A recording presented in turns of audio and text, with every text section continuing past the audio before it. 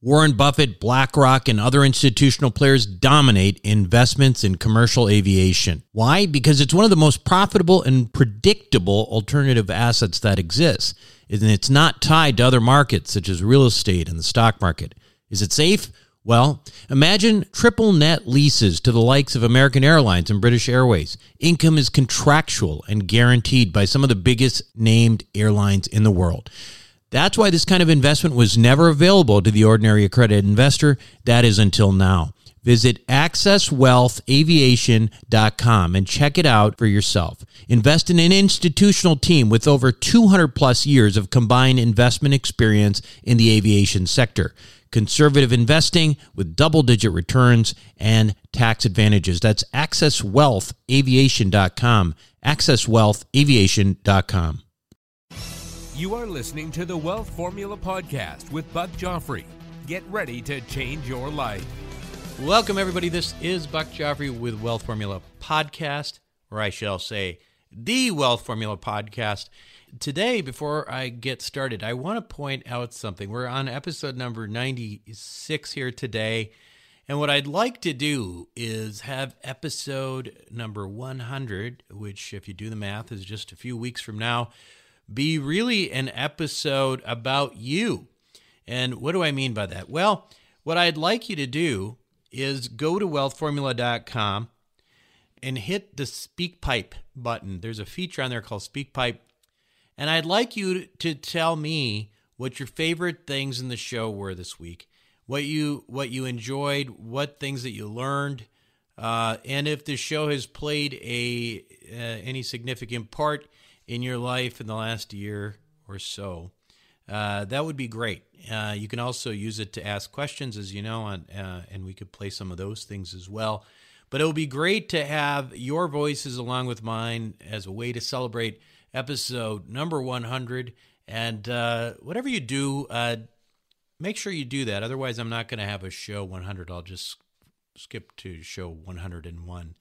So anyway, wealthformula.com, and hopefully, Phil, is it easy to find? It's easy to find that SpeakPipe thing? Yes. Okay, he says it's easy. If it's not, email me, because, you know, he's a 23-year-old cinematography guy, so he may not find. Some of us 40-plus-year-old guys have trouble with that kind of thing. So anyway, also want to remind you that I am going to be at the Note Buyer Boot Camp. This is George Newberry's event on April 18th and 19th. This, my friends, will be a fantastic opportunity for you to learn for yourself how to buy notes and have yourself a business just like George Newberry's. Maybe a little smaller, maybe you don't have a $40-50 million fund, but you know what? This is incredibly great, just an amazing opportunity, and George is very generous to open up his secrets to the world, and I'm excited for it. I'm planning on going. I'm planning on buying notes myself, getting into that business. And if it works well, which I hope it will, then maybe I'll start my own little fund on the side, you know? Anyway, I won't do it for $100 a pop like George does. Then you have to be like Mother Teresa to do that. But at any rate, check it out. We'll have an event there while I'm there in Chicago, April 18th and 19th, Note Buyer Boot Camp. Go to wealthformula.com and get a $200 off coupon there. I think there's some kind of code or something you put in, and you can get some money off. Also on wealthformula.com, as you know, definitely try to get on the email list. Simply subscribe to the Weekly Wealth widget or download a copy of my book, 7 Secrets of Eternal Wealth, and that will be yours for free in PDF format. So it doesn't really cost me anything. But number one bestseller, 7 Secrets of Eternal Wealth. You can also get that simply by texting 44222 and type Wealth Formula, one word. Now, in terms of today's show, let me just provide this commentary to start.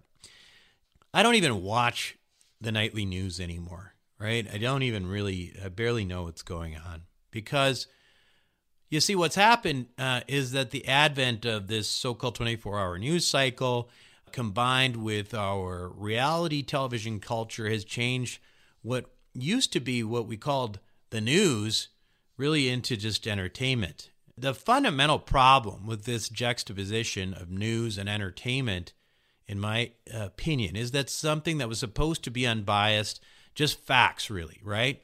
Now it has to have some kind of an angle. It always has to have an angle. Plain old facts just aren't that interesting anymore. They have to be layered in commentary, commentary that sells, right? I mean, after all, when you're out there today and you're watching the news, think of the role of the so-called pundit, right? Who are these people? They're like professional pundits, right? They go on shows just to argue with each other with diametrically opposed views. I mean, that is just created for the purpose of creating controversy. That didn't exist when I was a kid. You didn't have professional pundits. They were either experts on something or they weren't. They weren't, like some talking head for the right or talking head for the left. It's just ridiculous. The reality is that, again, plain old facts just aren't interesting anymore. And the reality television culture that we live in dictates that anything on TV has to, in some way or another, be controversial. Because if it's not controversial, it's not at all interesting. Think about it. Why do people watch reality TV anyway? Well, they watch it because there's drama. We love to watch a car wreck, right? I mean, that's really what these things are. And as long as we don't, we're out of harm's way, we love to watch a car wreck. Reality television allows for these, dramatic stories of love, hate, betrayal, craziness. And that's what makes it addictive. Facts, unfortunately, are not addictive at all, right? They're kind of boring. And the irony of the times we live in is that reality TV culture has created a world in which there is, in fact, no real reality. I mean, you see this at the highest level, in the highest offices in the land. I mean, listen, Donald Trump, he says everything that is not favorable to him is fake news. Now, to be clear, I'm not getting on Trump's case. I mean, I'm sure he doesn't get the benefit of the doubt from the press. I'm quite sure of that. But does that mean we throw out the baby with the bathwater? In other words, does that mean that all news is fake? And if it is all fake, what do we have left to believe? Listen, this is, again, not really meant to be written as a political piece at all. I will say that I'm a guy with a strong libertarian sense. I have a civil liberties to the extent that people do what they want to do, but I also don't want government to get involved with big government and tax the heck out of me either. I mean, so I am a fiscal conservative for sure, but I also, don't really care what anybody else does with their body or their time and their, the rest of the stuff. So my point is, I'm not here to cast aspersions on politicians because anybody I would really be really excited to see in office probably will never get there because a libertarian candidate, it's probably not going to happen anytime soon in mainstream politics. I just think, though, that we need to return to a fact-based society. Now, that sounds like so basic, right? But if we can't at least establish the facts, then how can we ever make meaningful decisions about our future? I mean, this is a big problem. This kind of discourse is probably no more important in any topic than we see on climate change, right? Because this is something that the climate's changing. It is changing. You don't have to be a scientist to even see it. I mean, we've got so many, we're having 1,000-year floods like every year now. I mean, that's not normal, right? And again, a few weeks ago, I had on Alex Epstein, who was the author of The Moral Case for Fossil Fuels. And a lot of people out there were ecstatic about that because they thought I was somehow condoning fossil fuels, which I'm not. In fact, but I've invested in fossil fuels, so I'm not saying it's bad either. And some of you were really unhappy with me, and they didn't like the fact that I gave him a voice. In reality, I just wanted to hear his perspective and try to understand some facts, right? When you go back to the show, regardless of what Alex actually believes, he didn't actually say that climate change is not real. He didn't say that. His thesis was actually whether or not fossil fuels are good for humanity. He also, didn't say that alternative fuels were bad, right? I mean, listen, folks, we should just be out there trying to get facts. We should be trying to understand what's reality and make our own decisions. There's no reason to get super excited one way or another. But people got energized on both sides, and they got fired up. And it was almost like all of a sudden I had a reality TV show or a reality podcast on my hands, and that was not my intention. Anyway, like I said, I'm a facts guy, and that's all I'm after. And my guest today is a pretty hardcore alternative energy guy. And I know some of you had requested that because of the fact that I had on Alex. So I wanted to make sure I did get somebody on there who represented this. But this is a guy who is, he's an alternative energy guy, but he also managed to keep a significant level of rationality about him. And I don't think he's not a guy. He's a guy who appreciates facts, basically. So he's going to tell us about solar energy, and he's also going to tell us why it might actually make sense from not only from whatever moral case or our concern for our children, which we probably should have, right? I mean, maybe if you believe in climate change, but also from a financial perspective, what it is to invest in this area, and if the new tax laws have actually made that perhaps a little bit easier. Anyway, when we come back, I'm going to talk to Stephen Honickman of Wiser Capital. What do the Rothschilds, the Romneys, and the billionaire hedge fund managers know that you don't about growing and protecting wealth? As you might imagine, the wealthy have a few tricks up their sleeves. One strategy allows you to grow wealth tax-free at a compounding rate with no volatility. It protects your money from creditors and lawsuits, and it lets you invest the same money in two different places at the same time. How about that for amplifying wealth? To learn more, go to wealthformulabanking.com. Again, that's wealthformulabanking.com. Welcome back to the show, everyone. Today, my guest on Wealth Formula Podcast is Stephen Honickman. Now, Stephen's lifelong personal interest has been in clean tech. He's a partner at Wiser Capital, whose mission it is to deploy capital into third-party financed solar energy. He holds a law degree and something called an MSTHA, which we'll ask him about, from Washington University in St. Louis, and he did his undergraduate work in international relations and economics at Boston University. He's also a friend of the family, and this is the first interview we're doing in person because he lives in Santa Barbara. Welcome to the show, Stephen. Good morning. Thank you. So, Stephen, tell me a little bit about your interest. How did you get interested in this whole clean tech thing in the first place? It sounds like it's something that's been on your mind for a long time. Yeah, I'd probably blame my parents. They were born a little ahead of the hippie movement, but had some hippie roots. They probably wanted to be hippies, but were too early to the party. But I was raised as a result in a solar home. My dad, who's a pretty smart guy, he has a doctorate from Stanford. His best friend, when he was in that program at Stanford, ended up being one of the first wind energy pioneers. And so some of the earliest memories I have are visiting wind farms and understanding that you didn't have to get energy from, coal or other dirty sources. And then, he was involved in solar energy from an early age. All of our showers are heated with water from the sun, and the jacuzzi in our backyard was heated with water from the sun. And I, for better or worse, carried that with me all through my childhood and into college, where I picked up an interest in economics and sort of noticed that the most fundamental thing we all have in common is this sort of crazy consumption of energy. And that crossed with my interest in making sure we had an Earth and a planet to inhabit moving forward, suggested that we should probably find a source of energy that didn't destroy it in the process. And of course, it's more complicated than that, but that's a simple background into why I was interested in clean tech and energy in particular.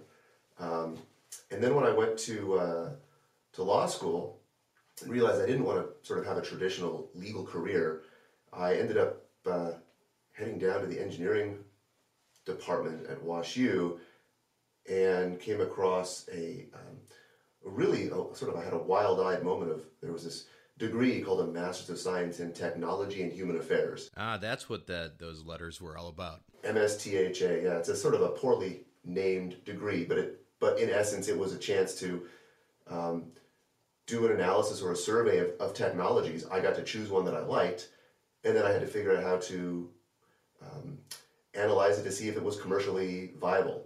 So it's more like a technology assessment degree than a silly, THA. I don't know why they came up with that, but technology is obviously technology, and human affairs is humans use technology. So that's the background of that. Yeah. So let's kind of dig into this a little bit. A few weeks ago, I think, and I was just looking on my phone to try to remember what episode that was, but I had a guy on the show by the name of Alex Epstein. Do you know the name? He's a New York Times bestseller, and he wrote a book called The Moral Case for Fossil Fuels. And his thesis ultimately, so his background is he's a philosopher, and his thesis is that there may be global warming, there may be other things that are kind of coming of this, but the reality is that it's the best option out there in a world that needs energy, right? And so I got a lot of heat for having him on the show. Sure. Well, it's funny. I got a lot of heat from some people, and then I got kudos from other people. And so this is a significantly, hot button issue. It's polarizing. But for me, I'm very pragmatic about this. First of all, obviously, I am data driven, and I really want to know what's real and what's not.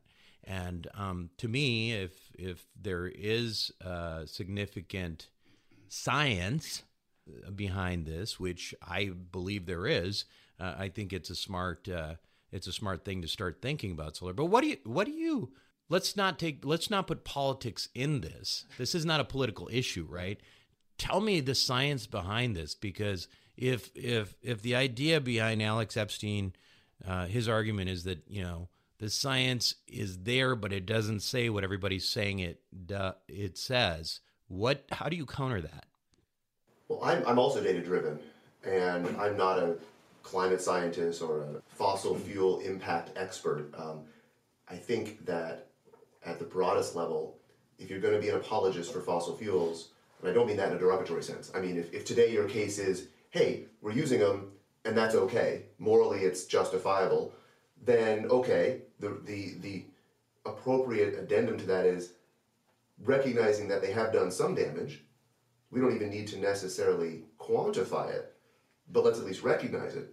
And I don't know if his thesis includes that we have done some damage as a result of them, but if your thesis is they were justified in being used, fine.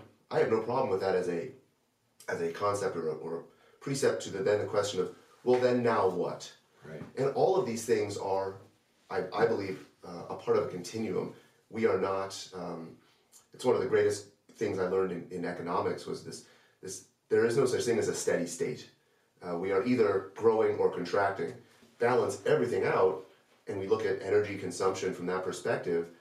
Energy consumption is going up. If we now know that the source of energy that we are using predominantly is negatively affecting our ability to live sustainably long term, and you want to include that in the projections for where you want your kids and then their kids to be able to inhabit an Earth, and there's a big question there right there. Without getting into the politics of it, what does that really mean? Ultimately, we've already burned a lot of carbon. So my interest is there an economic case for an alternative to continuing to burn that carbon? And ultimately the answer is yes. What there isn't is an easy path for deployment of capital into those investments to help transition or to accelerate the transition that's going on. Because I think there is a transition going on. We are burning per capita less fossil fuels and transitioning, I think, and this is a net positive thing, to carbon neutral sources of energy. What I think is really an important way to look at most problems on a large scale are just the way you described it. I mean, you're an economist. You're looking at this as what drives people to do certain things, and if you want to get people on board, the easiest way to do it is by showing them that it's better for their pocketbook. I mean, regardless of, I don't really understand why this is such a political issue. It seems to me that really this should be something that we look at very objectively. I think the idea of climate change deniers is kind of silly. Why deny if something seems to be pretty obviously happening? Is there something else behind that other than just to be a person who wants to be a naysayer, to be somebody who's just anti, alternative energy, to be anti? And I feel like there's a lot of that for some reason. I don't really understand why. But let's look at it from the way that I think most people, most everybody will respond without question, which is what is the economic argument for alternatives over fossil fuels? Well, it is firstly impossible to fully separate it from politics. Right. So if you want to have a conversation that says, notwithstanding politics, you're leaving out some pretty significant levers that are going to affect the policies that we've been through, and like big oil, for example, big oil, and without getting into the conspiracy theories, which is there a conspiracy? Sure, but a conspiracy is just a bunch of people agreeing to work together without transparency. I don't think I sound cynical by saying that's probably gone on. Sure. And to the extent there has been big money's interest involved in the politics that set the policy that allowed certain energy sources to have advantages over the other. Transitioning out of energy, at least it's related, but transitioning from that is the fairly now well-publicized transition that the city of LA went through from a nice rail network to one that is dominated by cars. That was a pretty clearly policy-motivated endeavor from the automotive industry. They're like, we can sell a lot of cars if there are a lot of roads in LA. So they went to the powers that be in LA and they said, let's rip up those rails and build a lot of roads. And now, 50 years later, we're putting a lot of rail in at a huge expense because roads, in fact, are not a panacea to transportation needs. They have congestion issues just like any infrastructure does. If you have more demand for it than there is capacity available. And ultimately that comes back to energy, which is that energy is this thing we all consume. None of us, because of various policy issues and politics that have gone into it, are really aware of how much we use. It is absolutely not priced in a transparent way.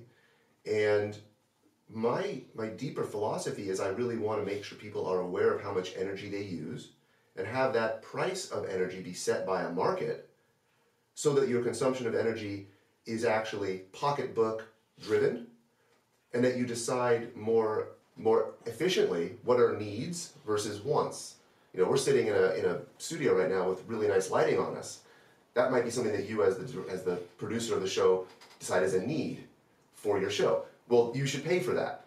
And right now, the light that's coming off those reflectors is not something you're paying for in the same way that anyone else who really actually needs it to read a book, which maybe, in a fair and balanced way, I'd say is a higher need, but you're paying the same kilowatt hour price for that. We're talking about a very granular analysis of what a kilowatt hour of energy should cost. And it's probably in the weeds from the larger issue right now, which is just, well, the reason we have the situation we do is because 100 years ago when the grid was being laid out, single points of generation, be it a big coal-fired power plant, that was really the best and only way to generate energy. To do that required politics to get involved so that someone could raise a bond and issue a bond and have utilities, and we have this fairly archaic dinosaur resultant network of utility energy distribution. And I'm only talking about electricity. Natural gas is its own thing. Sure. As far as electricity is concerned, 100 years ago, it probably made sense. And so to the extent I would agree with his thesis of to do what we needed to do to get to where we are, sure, we needed to burn a lot of coal. Sure. It's an interesting question in its own right. It's kind of vacuous because here we are. We burned a lot of coal. Yeah. The question for me is now what? So you mentioned deniers, people who just want to be against something for the sake of it. Spending a lot of time, once you've identified those people, spending a lot of time debating them is kind of distracting. I'd rather figure out, what are the opportunities and let's go after them. And so to the extent I can install an energy system a clean energy system that generates electricity today and make that electricity available to someone for a price that provides a return on the investment I had to expend to install it in the first place, that's what we just need to focus on. Well, what about the cost in general, though, right now? I mean, what does it cost to, I don't really know what a kilowatt of energy looks like, but Right. the point being, like, dollar per dollar, which costs more right now? Is it still the solar energy that costs more? And now we're going to delve into, it's impossible to ignore the political and policy questions. If you price in any kind of reasonable externality, you've got now things which are no longer empirical because you've got disagreement on the underlying data. Right. Do you price in, cancer that might be caused by a coal-fired plant? Because I'll guarantee you that the solar energy system on a roof isn't causing that kind of cancer.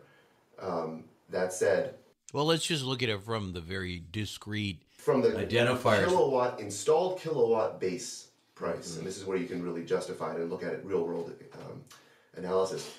Hawaii is a really interesting case study. Hawaii has no fossil fuel available to it locally. So all of the energy they've ever generated on the islands from fossil fuels was imported. Mm-hmm. Well, there's an externality which Wyoming doesn't have to worry about because they're digging it out of the ground in Wyoming. But you got to transport it to Hawaii. Well, that price gets added on to getting it there, and they have a resultant cost of energy per kilowatt hour that's in the 30 to 40, 50 cents a kilowatt hour range, depending on your. And how does that? We in California here, we pay at a house 12 to 15 cents a kilowatt hour. Mm-hmm. So 4 times easily. Solar, and this is the other question that you have to worry about in these analyses. Solar is a very long-lived asset. So your return on investment for that long-lived asset should be, appropriately, given its very low risk as well, not all that high. So a per kilowatt hour price that solar has to compete with is what you don't have to buy from the grid if you install solar. That avoided cost. If you install a solar system in Hawaii, you are avoiding 40 cents a kilowatt hour energy. So your solar system there has a much better return on investment. So the point being that, there's sort of, once you tap into the initial infrastructure, which might in itself initially be more expensive, relatively speaking, that over time, because it's sort of a never ending until the sun burns out, right? It's sort of the fuel source is free. The fuel source is free. And you don't escape economy of scale. So one of the biggest benefits that the original central point generation paradigm, and do you know what I mean by that? Like central point to many. So a single coal-fired power plant would power a city. Right. So you got 100,000 people with energy from a single point. Yeah. That's very counter to the paradigm of everyone having their own little solar energy system on their roof, but have them all networked together so that if one part of the city is cloudy, they can get energy from the other part of the city that isn't. And that's a distributed generation network, right, which is inherently more stable if you can manage the energy. And that gets into topics which we can talk on later, but back to the economic issue. The underlying economics of a solar system do suffer from or benefit from economy of scale.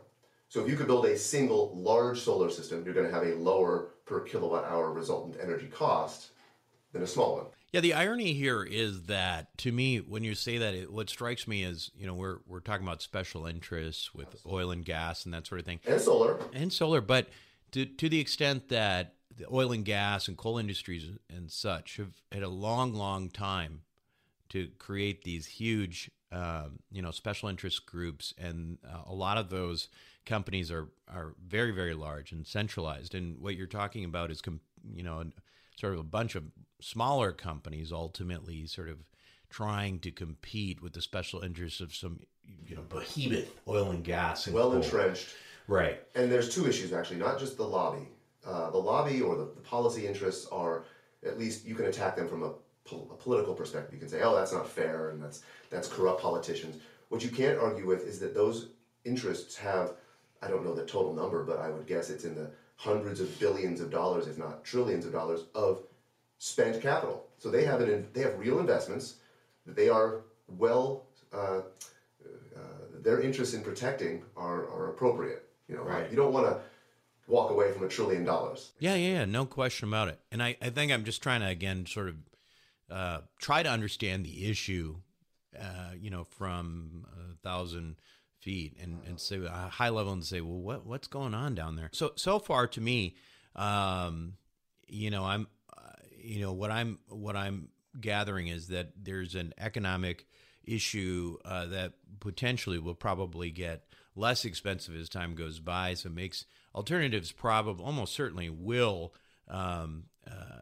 take over the status quo as time goes by. Well before anybody ever will have to deal with this whole old notion of peak oil, because peak oil itself is a question of, how much is the oil worth to go dig for?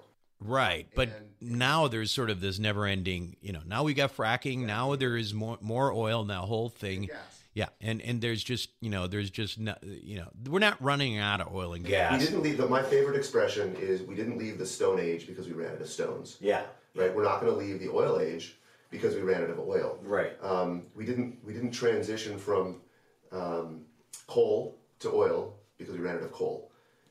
And we didn't transition from oil to gas because we ran out of oil. Ultimately, it is the things like special interests which keep those things around longer than they might otherwise be around. And that's not judging it. It's kind of just reality. No, I get it. I guess my point being that, when we talked about, we've had people on talking about peak oil and such. And, sure. and one of the issues there, of course, is, the idea that the alternatives are not going to be there in time, not cheap enough in time. And to me, that doesn't really seem like the issue at hand. It seems to me like that's, that's a pretty not easy transition, but the reason is not going to be that we don't have the infrastructure for alternatives before we run out of oil. That's not going to be the case. It is a more complicated and multivariant issue. And it isn't just that we're going to run out of a fuel source. It's that the alternatives that we have to that fuel source actually require a different paradigm of distribution. Mm-hmm. So it's not just, I'm going to burn coal instead of wood or oil instead of coal. It's, if I'm going to use the sun or wind, for that matter, or geothermal, choose your energy source, you suddenly need a different distribution network, which brings with it not just the political entrenched policy issues of like, why do utilities have monopolies to sell energy, which is a huge issue and one of my passions, but what is the right way to pay for and price energy? Because if you're making energy on your roof and someone down the street would like to use that energy, today they can't access it. It's not available to them. Legally, it is not legal for you to sell that energy to them unless you are a utility. So if you make energy you can't sell directly to, but you can sell to utilities. Yeah. In some states, yeah, utilities are required to allow that energy to be put onto their grid for their distribution. It's interesting because there are some, there's at least one blockchain project, I can't remember what it's called, but there's at least one blockchain project which is designed to have it so that energy producers can sell directly. Did I send that to you? I think I told you about it initially, but I don't. There are a couple. So blockchain, as a total aside to energy, is one of these enabling transitional technologies, which, let me take a pause for a second. One of my favorite futurists is a guy named Tony Seba. And he's got a book out, I'll plug his book, whatever, it's a great book. What Tony Seba does is synthesize energy storage, energy generation, and he doesn't care about renewables or not. He's not a renewable wonk. He's not trying to say solar is better. He's just saying, look at the changing dynamics. And the smart car, solar, and network effects, the benefits of a network, are transitional and, more importantly, are disruptive. And I don't even want to spend a lot of time talking about what he says, except when he presents it in a way which people who know the space would say, oh, I already know that. What he manages to do is synthesize the fact that if you think about solar in a silo, it's not the full solution. Yeah. Solar on its own is not the solution. Tesla is, great company, fantastic cars, but batteries are themselves not the solution. Right. But solar plus storage, suddenly you have the underlying technology necessary for a solution, except you're still now running into economies of scale and, more importantly, transactional efficiency. Now you bring into that the network of two solar systems with batteries that are connected and that can work off of each other, multiply that by N number of solar systems and batteries. How do you manage that? Well, blockchain is the potential answer. So Yeah. I'm very interested in blockchain technologies as they are able to be applied to helping transition to this new paradigm. Because one thing that utilities are not set up to do is, and they're not, by design, they're not technology companies. Yeah. And yet blockchain is clearly a technology heavy. Well, yeah, to the extent that, I think that that blockchain is going to, or distributed ledger technology in general is going to make a lot of these things more efficient. I mean, I'm a huge believer in that. I just recently, I don't know that I don't think I can say it yet because it was in a private group, but there was another industry that just got hit with blockchain efficiency that's going to make some people a lot of money. But so it happens. Now, what I will let me shift here a little bit. First of all, why solar? Why is solar better than geothermal or wind or anything, like, just, for somebody who doesn't really know that much? My interest in solar is independent of the fact that I was raised in a solar home. Yeah. I came to it sort of as a dispassionate, objective analysis of the alternative technologies that were a part of the solution. It is not the only solution. I like solar, though, because it has no moving parts, so there's very low maintenance. The sun is fairly predictable. Even if you're in a cloudy situation, the clouds will part.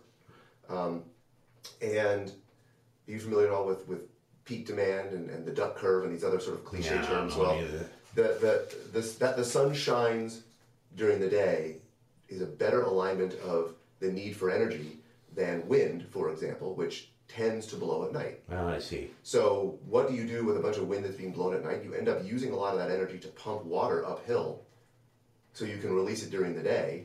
It's called pumped hydro. But you're actually then not using the wind energy directly. You're using it to pump water. So you can release the water during the day and let that help the grid stay up and running when everyone in LA is turning on their air conditioners.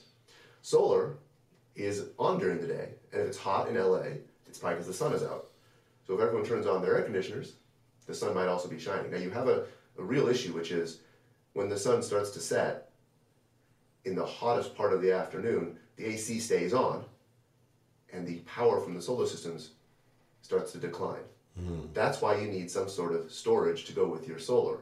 Storage today is about where solar was maybe 10 years ago. I mean, margins of error of decade development. But from that perspective, I like solar because it is a material science-based technology, which is very well understood.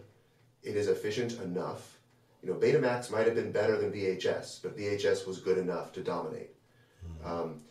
Solar, there are better technologies, more efficient technologies within solar, but flat plate silicon is probably good enough to provide all the energy we need for this sort of, futuristic self-generation and storage paradigm that I want to help come to pass. Wind is great, but it's got moving parts. So you need someone to go out there and lubricate the thing. Right. Geothermal is great. I haven't seen any studies that suggest we're going to run out of the heat from the Earth's core anytime soon. So if you've got, Iceland, I think we were talking about Iceland's recent use of geothermal to become they're using more energy now to mine Bitcoin than their own electricity consumption. Yeah. And it's because it's really, really inexpensive. Right. Geothermal, once you've dug that hole, just let steam out. If you have steam, you can turn a turbine and make energy really cheap. Solar doesn't even have a turbine. It just makes energy directly from the sun. So it's solid state. Right. So let's talk a little bit about, so we've talked a little bit about the realities of alternatives versus, dirty, quote unquote, dirtier fuels, and then we've talked a little bit about the, the benefits of the various kinds. Let's shift kind of on a more granular level, because at the end of the day, this is there's an audience here who's a lot of investors, and particularly people who are investing in private placements, et cetera. One of the things that I find very fascinating about when you and I talked about this, because I had an interest in potentially investing in something that you were doing, was that there are differences in the way that investments in solar energy are treated for the tax code between that and oil and gas, which is obviously extremely favorable. And maybe start with just, outlining what those differences are. And then, at a very high level, Yeah. it's at a very high level, the differences are exactly where politics and policy intersect with special interests. Right. There is no question that if you're honest about energy, you will see that it is heavily tax incentivized, Sure. regardless of the type. Yeah. And I come across people all the time who say, "Oh, solar is a total, it's subsidized by the government, and so therefore the economics aren't real." And I don't even know where to begin unless you say, are you willing to have an apples to apples comparison with the subsidies in oil and gas and nuclear gas? Let's do this, because I think this audience is very familiar with oil and gas. I mean, so the way, just as a review for if you don't remember this, oil and gas drilling, tremendous tax benefits here, because what happens is that there's effectively if you invest, say you're investing $100,000, you get to take depreciation on the drilling equipment that the operator has. It might be as high as, I've had investments as high as 85% in the first year. So effectively what that means is you invested $100,000 and you got an $85,000 tax write-off. That's even if you're a W-2, by the way. So you can get, you can make your investment, and then 85, who knows, 90% of it, whatever, becomes a tax write-off. And then on top of that, when you start getting, well, I should say if and when, because drilling is part of the issue, is that you may not see that again. But so right away, though, you've got the tax equivalent of maybe a 30 to 40% return on investment in the first year, just because of the tax savings. But then you start getting cash flow. And the cash flow itself has additional tax advantages. So it probably comes out to about 50% of the cash flow that comes from that investment, again, is tax sheltered. So this is an enormous tax beneficial investment. And if, recently had Tom Wheelwright, who's Robert Kiyosaki's CPA on, and a friend of mine, and Tom points out in his books, Tax-Free Wealth, that ultimately the tax code is written by the government or the special interest or whoever it is to create certain policies, right? We can dictate what we want people to do by making it an advantage for them through the tax code. So this obviously is a huge advantage to investors to invest in oil and gas. And you could say that, I think from the standpoint of all of what's going on in the Middle East and et cetera, that there is a strong necessity of energy independence. But shouldn't that also be the case for alternative energies? Because, again, if our goal is ultimately energy independence, it's not just oil and gas, right? So with that same $100,000, say I come to you and I want to make an investment through Wiser Capital. Tell us how that's going to work from the tax and cash standpoint. Forget Wiser Capital for a second. The thing that is worth pointing out, the specific legislation that you're referring to that is benefiting drilling, but not solar, or wind for that matter, any renewable energy, is a structure called the MLP, the Master Limited Partnership. The legislation that enables the tax policy for MLPs specifically excludes renewables. So it's almost like it's saying, if you're going to rake the earth, here's a bunch of tax benefits. But if you're going to do all this do-gooder stuff, you better pay taxes on it. Which, from a policy perspective, is a little backwards. Yeah. And as an example of, without getting too cynical, there probably was an oil and gas lobbyist who went in to help craft that final language, which made it an advantage to the oil and gas industry and a disadvantage to the solar industry. So solar does not get the same tax favorable treatment. So talk about that though. No, so that MLP model that you're talking about, how does that change the returns, that an investor sees then? And it's even more complicated than just that level, because you mentioned that if you get the returns, you can take those tax benefits against your W-2. The tax benefits, and solar does get tax benefits, I'm not going to suggest that it doesn't, but those tax benefits themselves are actually shielded from W-2 investors. You have to have the right kind of tax liability to participate in the tax benefits that solar produces. So with that same $100,000, without getting into whether or not you can take the tax benefits, here's what the tax benefits are. $100,000 investment in solar in your home gives you a 30% tax credit against your personal income, regardless of the site. So tax credit. But it has to be on your home. Okay, on your home. On your home. We don't do residential projects. Sure. It's a very well-served space. If you want to go solar, you don't need to spend a dime. You can go get someone to finance your solar system. And they will take that 30% tax benefit. The commercial sector that we serve, which is this very underserved market, very, as just a quick aside, really small projects on homes are easy to finance for solar. Really, really big projects are easy to finance, and I mean easy in quotes. There's still a lot of complications that go on with it, but the capital is available for those projects. Medium scale projects, of $100,000, which is not a trivial amount of money, they get the tax benefits as follows. 30% of the value of the solar system is available in the form of a tax credit. So you get 30% of your capital back by not paying taxes that you otherwise would have to pay. And then there are depreciation schedules, which are very advantageous as well, that solar does qualify for. I'm in conversations right now with some CPAs about how to interpret the new tax code. There are bonuses on top of that accelerated depreciation, which are a part of the new tax code. The net result is, and this is where the math gets a little funny, if you take the 30% tax credit, which if you can, you should, you then have to reduce the basis available for depreciation by half of the tax credit. So if you take 30% tax credit, half of that is 15, and you reduce your basis by 15. So your basis that you can then depreciate is 85% of that original $100,000. So you can depreciate $85,000 against whatever schedule you can apply. I think, and I'm not giving tax advice here, but I think the schedule this year is 100%.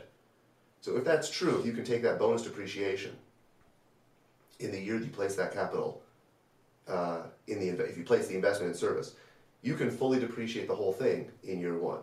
Yeah. What you're left with then is a fully depreciated asset that is just going to start producing cash flow. Now, unlike the oil and gas investments, that cash flow is just ordinary income, which is then going to be taxed at whatever your marginal rate is. If you can't take the tax benefits that the investment provides, you have to then carry your loss forward, and you can shelter the income from those solar investments and never pay taxes on them. That is ultimately the value of the investments in these projects. So we provide a easy way of calculating it is after tax IRR on these projects is just the cash flow, and then you can kind of know that you're not going to pay taxes on it and keep it very simple.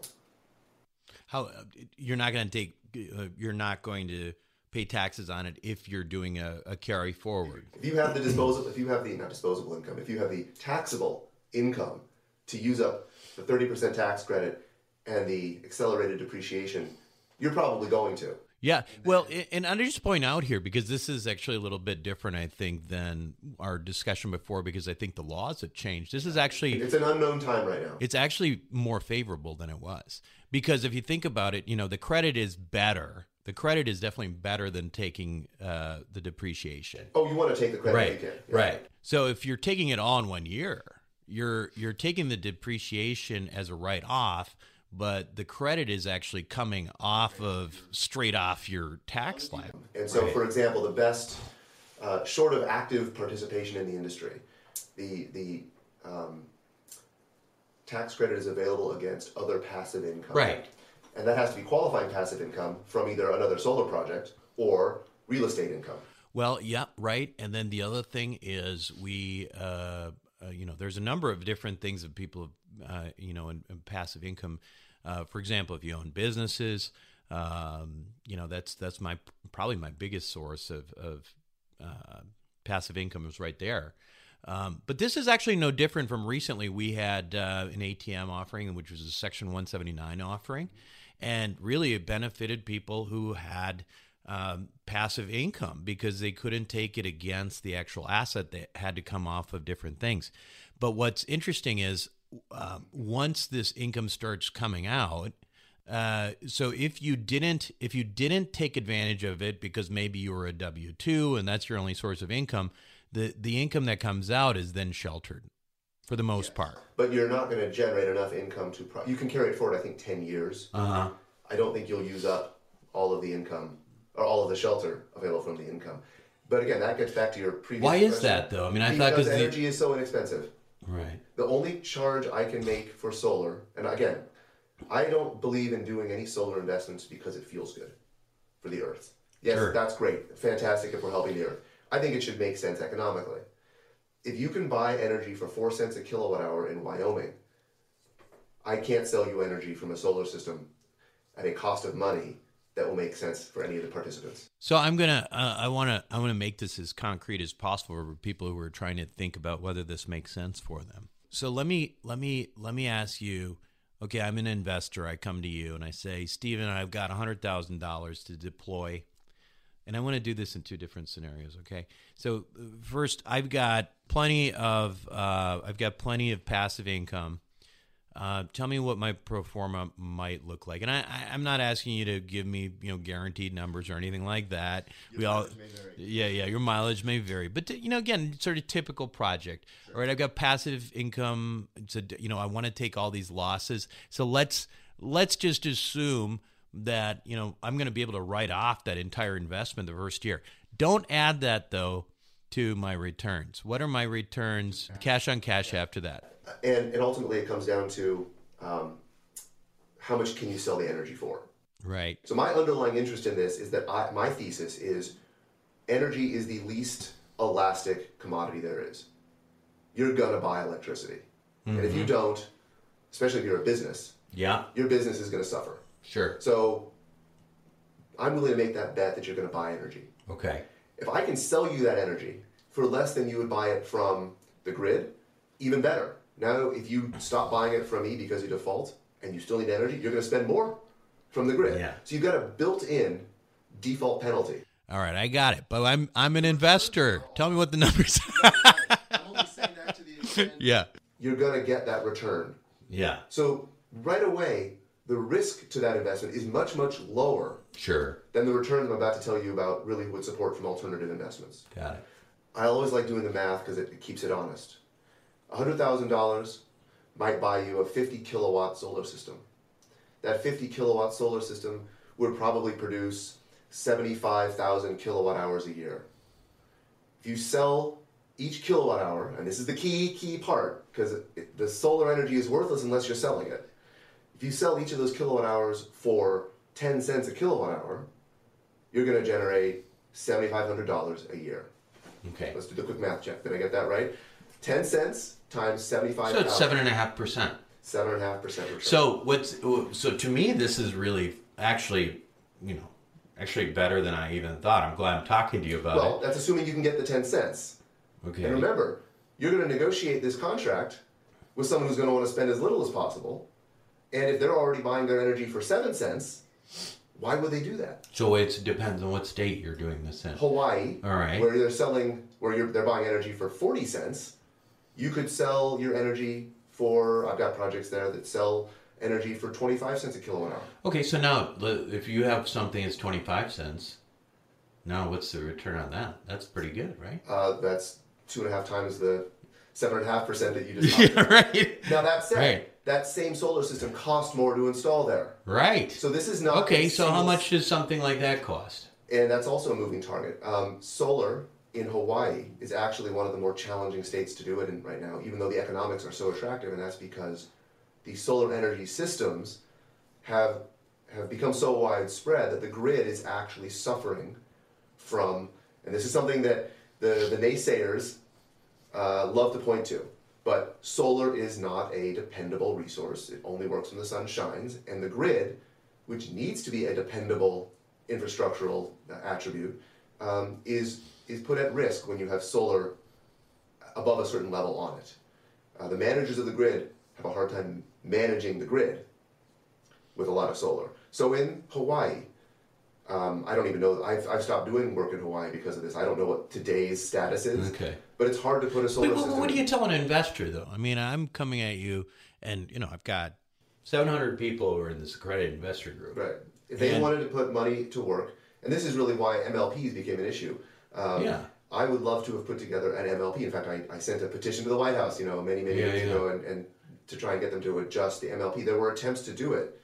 Senator Coons was trying to do it. It falls on deaf ears.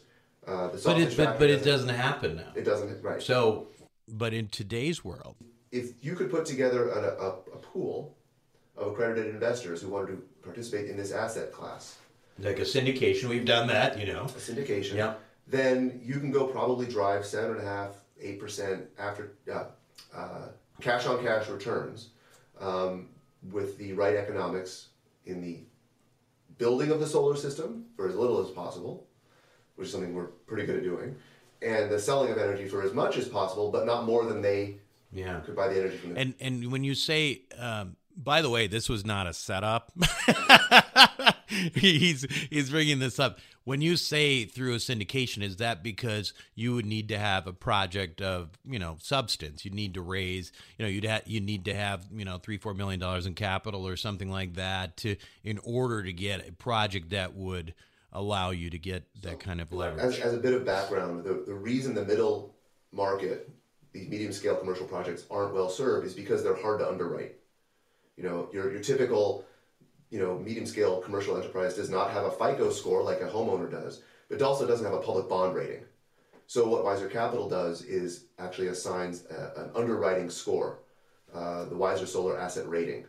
And so what we are set up to do is quickly underwrite projects. And the market is still very challenging to find projects. The sales cycle is still very long. So if you want to invest in this, you'd say, where would you start? And I'd say, well, come to us. We'll help you. Tell us you're interested in this, and we'll help you put your money to work. Yeah. Once you've found the project and you know what your returns are, now you have to go get the system built. And that means interfacing with the construction trades that build these systems. And they are margin driven. So they want to do as little work as possible for as much money as possible. I mean, don't we all? But so you guys, that's what you guys do, right? We do that whole thing, yeah. Mm-hmm. And then finally, putting the transaction together is not trivial. And there's if you want me to go into this, there's a couple specific pieces of the transaction. One, the term of art is a power purchase agreement, a PPA. And that's a long-term contract that basically is what it sounds like. It's a power purchase agreement between the owner of the solar system and the entity where that solar system is installed to buy the energy that solar system generates. And that's perfect for a commercial enterprise that doesn't want to own a solar system, because why would they put their capital into a solar system? They make widgets. They should invest in more widget manufacturing. They need energy, and they want to hedge against future cost escalations and maybe save marketing. We get green energy, whatever, that's up to them. Really what they want is a predictable cost of energy that's generated on site. So they sign a PPA, power purchase agreement, for X numbers of cents per kilowatt hour. And then I make sure that solar system that gets installed will produce those kilowatt hours. And then once the operations begin and you start generating energy, it's a monthly billing system that looks a lot like collecting rent from a real estate property. You sell energy, you monitor, it's all digitally monitored and online access. The host, that's what we call the entity that's buying the power, the host can see to make sure that the system is working as it should. And they get a bill from us for the energy that we sold them. It's pretty cool. Well, particularly for people who do have a lot of passive income, This is something that it certainly might be worth taking a look at. It actually, to be quite frank, it's actually better than I than I thought it would be. Because the thing with oil and gas that sort of drives me crazy is that I have invested in oil and gas for tax purposes in the past, but I don't anymore for the most part because I put the money in and I never see any returns. And I know the companies who have a good reputation, et cetera. But the reality is that this drilling is a high risk thing, and then on top of that, the price of oil is really not conducive to profit. So if you're looking at this differently now, if you do have a lot of potential passive income that you want sheltered, now this is a great opportunity because what you're looking at there is being able to offset that income and take the depreciation and the credits and then have a much more reliable and conservative flow of cash flow after that, right? It's not one of those things where you've got you're going to just bury your money into this and maybe if you get a few bucks later in a few years that you're happy about, because that's the way I feel about oil and gas. This is like, okay, if you've got the ability to do it with passive income, which I know a number of listeners here do, this is a really good opportunity. So, Stephen, if people want to get people are interested in this and want to talk to you about it more, how do they reach you? The best way is probably via email, and my contact information is available on our website, wisercapital.com. We'll have that all in the show notes as well. So, to the extent it's related to a specific investment, my email is sch@wisercapital.com. If people have interest in things outside of solar specifically, sch@etachase.com, ETACHASE. That's my personal direction where things outside of Wiser Capital specifically get sent. Fantastic. Stephen, thanks for being on Wealth Formula Podcast today. Thanks for having me. We'll be right back. Self-storage is a necessary evil. It's where you keep your stuff and forget about it. No wonder this stuff is so profitable and recession resistant. The Wealth Formula community, well, we've benefited from that. We've made lots of money in this space with Reliant Real Estate, one of the largest self-storage companies in the country. With an average investor internal rate of return of almost 34%, with hold times just over 3.5 years, these guys know what the meaning of velocity of money is. If you're an accredited investor, make sure to check out what they're up to right now at ReliantFund4.com. Again, that's ReliantFund4.com. Okay, welcome back to the show, everyone. Hopefully that was a fair and balanced interview. I think it was. We just basically talked about the facts, right? And it was also talking about the opportunity to invest. So if you want to, hit up Stephen for some possible ways to invest in alternatives, make sure you do that. I want to remind you again about once again before we leave about our 100th show coming up. Make sure that you go to wealthformula.com. Leave your comments, good or bad. I just won't play the bad ones, and I'll play the good ones on the show. I'm just kidding. If you have bad stuff to say, I'll play that too. All right. Just tell me what your favorite episodes of the year were. Tell me what you liked about them. Tell me what Wealth Formula podcast does for you. This will be really exciting. I want to share that a special show with you. So make sure you do that. Hey, by the way, if you're interested and you subscribe, is that what you do? You subscribe to Spotify? If you're on Spotify, Wealth Formula Podcast is now on Spotify as well. Now, I don't actually use Spotify. I don't know very much about it. But according to Phil, my media guy, I'm the only one on the planet who does not. So hopefully this will be of use to you, and you might be able to find Wealth Formula Podcast in more than one place. So Spotify. That's all I've got for this week. This is Buck Joffrey with Wealth Formula Podcast signing off. Thank you for listening to the Wealth Formula Podcast. Visit us on the web at wealthformula.com. The information contained in this podcast are opinions, not fact. As always, consult your own financial team before making any investment. See you next time.